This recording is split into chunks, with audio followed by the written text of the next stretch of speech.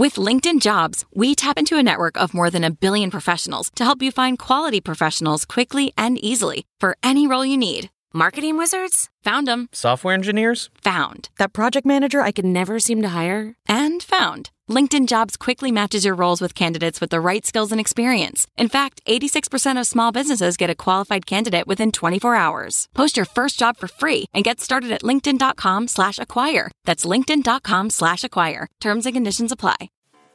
Welcome to Money for the Rest of Us, a personal finance show on money, how it works, how to invest it, and how to live without worrying about it. I'm your host, David Stein, and today is episode 90. It's titled The True Cost and What It Takes to Be Retired. It's 2016. Happy New Year if you happen to be listening to this in January 2016, the first episode of the year. And one of the most popular episodes on Money for the Rest of Us, or at least one that I get the most feedback on, was episode 5, The True Cost of a Thing. And as a refresher, the true cost when we buy something is first, the monetary price we pay. Second, the price others might have paid for us to get that price, or especially if it's a very, very cheap price, and that's called a negative externality. That's a price borne or a cost borne by somebody else for us to have that good. And the third is the time it took to earn the money to buy that particular thing. The quote that I love by Henry David Thoreau is, "The cost of a thing is the amount of what I will call life, which is required to be exchanged for it immediately or in the long run." So that third element is the life it takes out of us to buy that thing. I was thinking about this the other day. It was over the holidays, and my son called me up. He was out with his brother and some friends, and he says, "Is there anything in a car that leaks green?" And that's somewhat telling in terms of perhaps my failure as a father to teach my children some basic car mechanics, but I gave him some instruction on what antifreeze is, and I told him to drive over to the shop, and I'd meet him there, and we'd have it looked at. And so we went over to where we get our cars fixed, and as I was sitting there, I was looking at my phone, and I came across an article in Recode about an iPhone app that I had not heard of, and it was the Wish app. And what the Wish app is, it's essentially a mobile purchasing app, and so it has goods that you can buy. And so I read the article, and it talked about this particular app is targeting the Walmart crowd, but younger, which suggests that they're looking to target what they call value-conscious buyers, impulse buyers, and that's how this app is set up. And as I started looking at what was on the app, I was absolutely stunned by the prices. You can buy a dress shirt on the Wish app for $6, have it sent to you directly from Bangladesh or some other developing country. Shipping is only $2. You can buy a men's sport coat, suit jacket for $12, a women's sweater for $7. There was watches on there for $2. There was the app was offering all kinds of bonuses for free.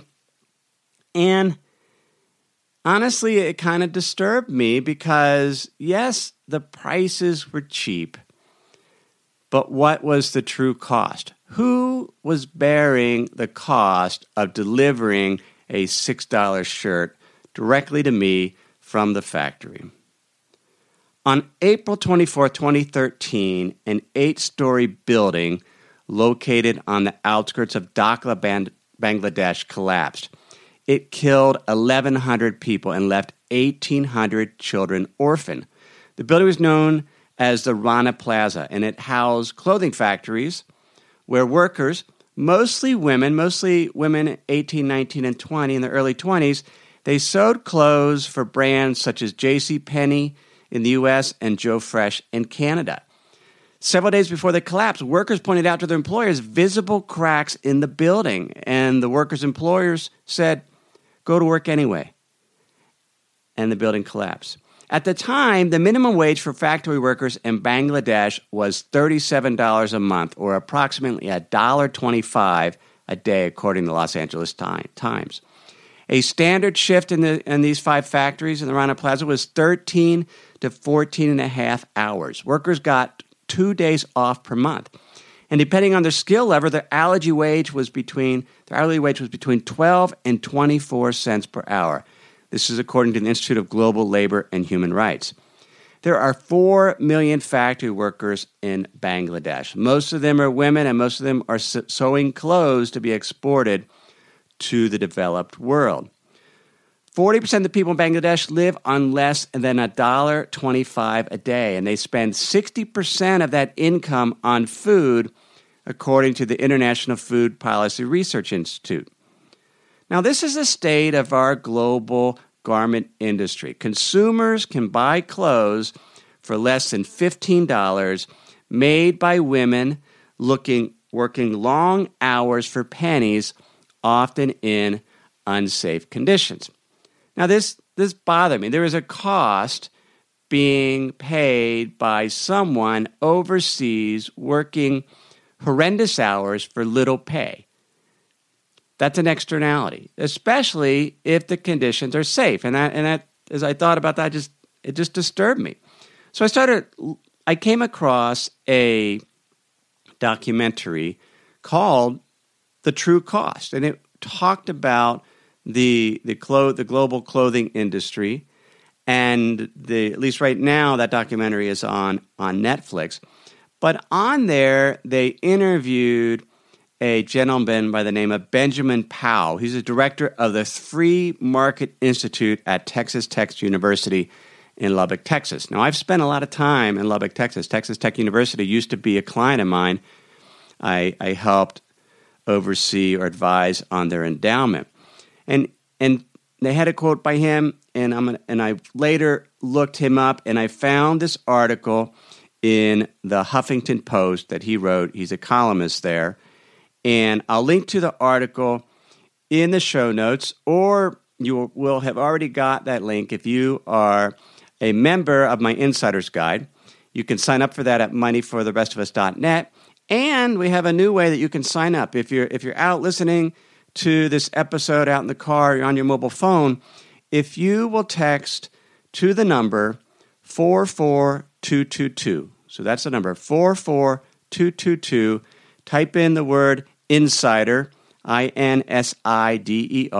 Text it to that number 44222. You'll get a text back where you'll put in your email, and you'll be signed up for my Insider's Guide. You'll still need to confirm your email address when I send you out an email, but very, very easy. You can do it by your phone. So this Huffington Post article written by Benjamin Powell, here's his quote. It is unfortunate that more than 1,100 Bangladeshi people died in a factory collapse a year ago. It would be even more unfortunate if emotionally charged activism in the wake of that tragedy led to regulations that destroy the jobs that are helping millions of others escape extreme poverty. He argues that garment factory jobs are a step up for these women, and that the higher pay and enforcing existing safety standards will cause clothing companies to shift their manufacturing to places where costs are lower, or they'll replace these women with manual labor, or they'll replace the manual labor with machines. He says the reason these women are paid so little and must endure unsafe working conditions is because they are not sufficiently productive. If these women would just sew faster, then they could make more money. And since so much of their compensation goes toward buying food, these women prefer to get most of their worker benefits in the form of pay instead of safety. When I read that bugged me. That really did. And I read the quote to LaPrill, and her comment was, has he ever sewn? Has he sat down and tried sewing for 10 hours and realized how much that can hurt your back, hurt your shoulders? But then I reflected on it more, and I looked at it, and I said, okay, well, how poor is Bangladesh? And surprisingly, Bangladesh is only the 48th poorest country in the world as measured by economic output per person. There are 47 other countries where wages would be even lower. So if clothing manufacturers want to shift their production to where they can get even lower cost, they can do so. And Bangladesh is about to find out because the country recently raised their minimum wage for factory workers from $37 a month to $68 a month. For capitalism to function, does it really require workers in developing countries to work ridiculously long hours and unsafe conditions for meager pay? Is this really a step up? And so if that's really the only choice that we can give workers in developing countries so that we can buy $6 shirts on the Wish app? My daughter has bought T-shirts from a company called Crochet Kids. It's a not-for-profit. It sells clothes made by women in Peru and Uganda. Crochet Kids not only provides women a consistent income to help lift them and their families out of extreme poverty, but the not-for-profit also provides education and mentoring to put their employees on a sustainable path where they don't need outside aid. The children of these workers that participate in the Crochet Kids program are 8 times more likely to attend high school compared to non-participants in the program. And education, if we talk about increasing productivity, education is a key to doing that. So what do shirts on Crochet Kids cost? They're 20, as I looked at it to their site, $20 to $30. That compares to T-shirts on the Wish app that go for $6 to $12. So for $8 to $15 more, is that not worth paying for the transparency of knowing where your clothes are made, how it benefits the worker, and that the working conditions are safe? There is no predetermined course capitalism has to take. Companies can change and will change their behavior if their customers demand it. There's a quote by the designer Stella McCartney, and it was in this True Cost documentary. It's the customer has to know they're in charge. If they don't like it and don't buy it, then we don't have jobs. Ultimately, consumers are in charge, and we can decide if we want to pay a higher cost. In other words, take the burden of the true cost of buying something onto ourselves as opposed to trying to always get the cheapest price, and some of that cost ends up being on the shoulders of others and perhaps costing them their health, and in dire case, in the case of those sewing shirts for JCPenney, their lives. There's a quote by Seth Godin that I came across the other day. He must have liked it too, because he published this in 2011 and he published it again in 2015. And it was on business ethics. Here's his quote. "I worry that we absolve ourselves of responsibility when we talk about business ethics and corporate social responsibility. Corporations are collections of people, and we ought to insist that those people, that would be us, do the right thing. Business is too powerful for us to leave our humanity at the door of the office. It's not business, it's personal." I believe in capitalism, and that's why I love that quote, because he mentions how powerful business can be in terms of fostering creativity, ingenuity, but there is not a predetermined path. People shouldn't have to suffer so we can get cheap prices for clothes. I focus on clothing because it's such a great example that ties together so many of the themes and economic principles and connections that we discuss on this show. And there's been a huge change in the global garment industry over the past 20 years. 30 years ago, 95% of clothes were made in the U.S. that were consumed in the U.S. Today, it's 3%. And the volume of clothes that we buy has just increased dramatically. In the U.S., we go through 80 billion pieces of clothing per year. That's a 400% increase from 20 years ago. The prices of clothes have been deflationary. The cost has gone down on an inflation-adjusted basis every year. And part of it is it's the outsourcing of all the manufacturing, but it's also the fact that the cost of those clothes have been borne by others, not the ultimate consumer that pays for them. And what happens to 80 billion pieces of clothes that we go through?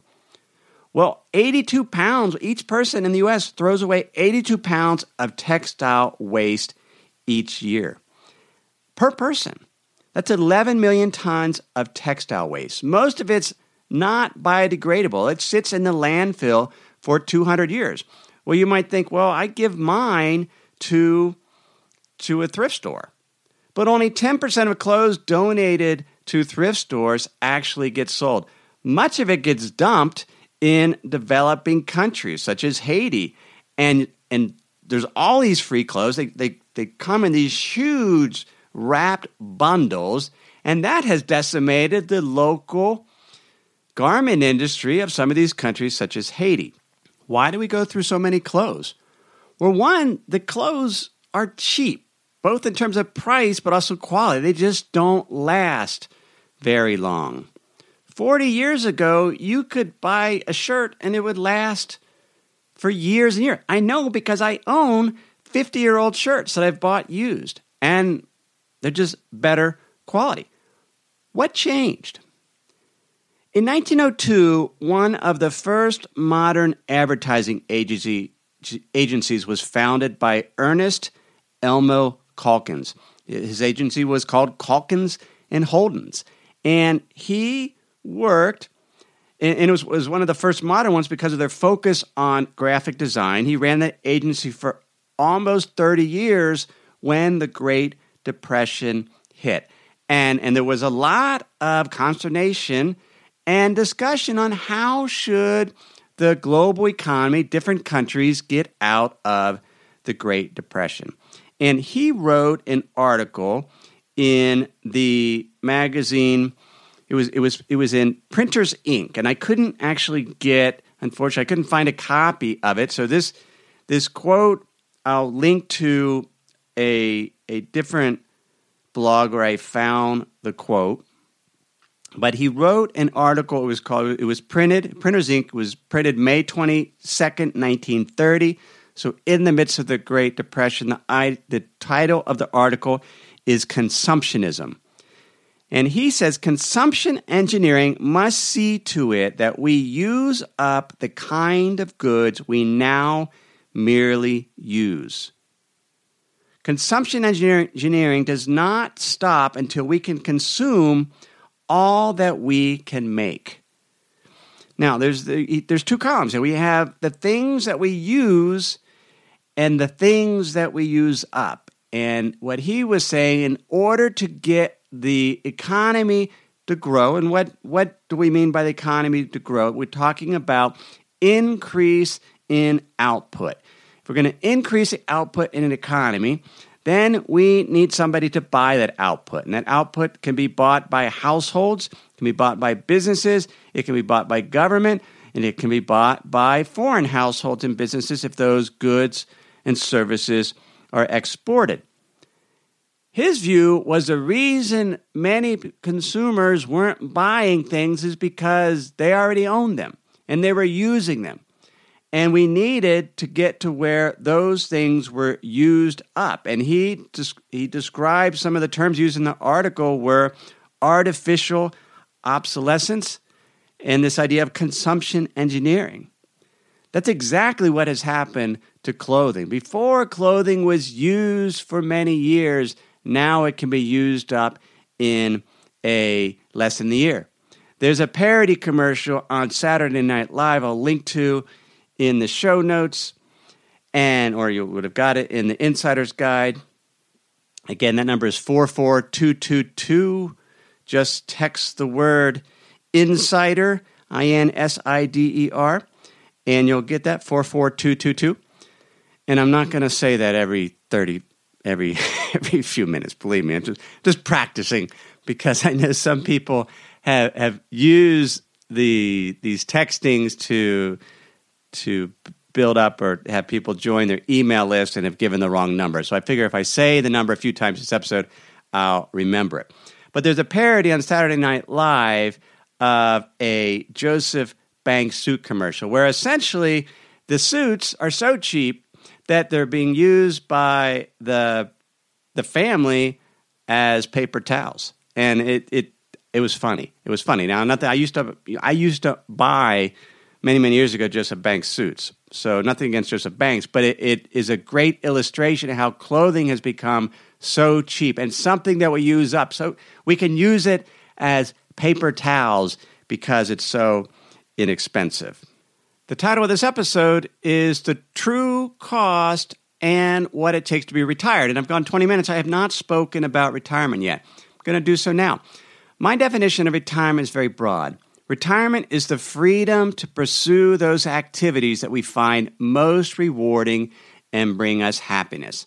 One of the themes on this show is to live like you're already retired, to create a lifestyle where you're spending less than your income every year and you could sustain an activity, be it work or leisure, indefinitely because you're living within your means. Now, your income comes from investing and it comes from work, which is your financial capital. That creates your investment income. Your human capital creates your work income. I discussed this in episode 88. Are you a stock or a bond? And each year, Laprelle and I, we do an annual budget.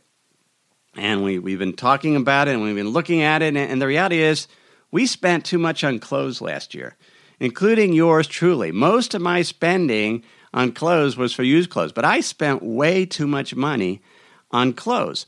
And as we've gone through our budget, we want to live like we're already retired and want to reduce our spending so that it is less than our income. The primary way to do that is to move items from the used up column into the used column. Can we buy things that last longer and use them longer before getting something else? Because much of what ends up being used up isn't because it falls apart. It's because we get bored with it. We don't like it anymore. We want something different. And I'd rather have the freedom of being retired and having more things in the used column than the used up column, and perhaps to own less and value experiences over things. Many years ago, I knew a Mayan couple in the Yucatan that seemed incredibly happy. They were in their 60s. They lived in an oval one-room house. The walls of the house were made of vertical sticks, and it was covered with clay that had been painted white on both the interior and the exterior. The roof had a steep pitch and was laid with thatch. There was no windows in the house, just a front and back door. Just one main piece of furniture. It was a handmade armoire, and that's where the couple kept their clothes and their valuable. There were a few chairs, a table, and 2 hammocks hanging on the wall that they would unfurl and stretch across the room for sleeping. And the only other large object in the room was a wooden frame with a partially woven hammock. Behind the house, there were 2 outbuildings. There was a small kitchen and an outhouse. Now, this couple stood out to me from all the families that I had met in Yucatan because they kept their house and yard in perfect order. Even their clothes were spotless. She wore these brilliant white dresses. They're called ipiles, and they have embroidered flowers on it. It's traditional Mayan dress in Yucatan. He wore gray pants and a white guayabera shirt. He usually kept it unbuttoned unless visitors came like us. They earned their living weaving hammocks, and I suspect they were incredibly poor. But in my mind, they seemed happy. Maybe they weren't happy. Maybe I was naive in assuming they were happy. I don't remember if they had children or grandchildren. Maybe they were incredibly lonely. But when I walked into the house and I just saw how orderly it was, how clean it was, even though they didn't have very much, it in some way inspired me to realize that I could live on less. And I at the time, I was 19 or 20. But it occurred to me that it is possible to own very little, but if it's high quality and you keep it in order and you focus on experiences and you're living below your income, you're spending less than your income, then you could be happy. I ordered a custom hammock from this couple. They called it a grandote because it was so large because I'm pretty tall.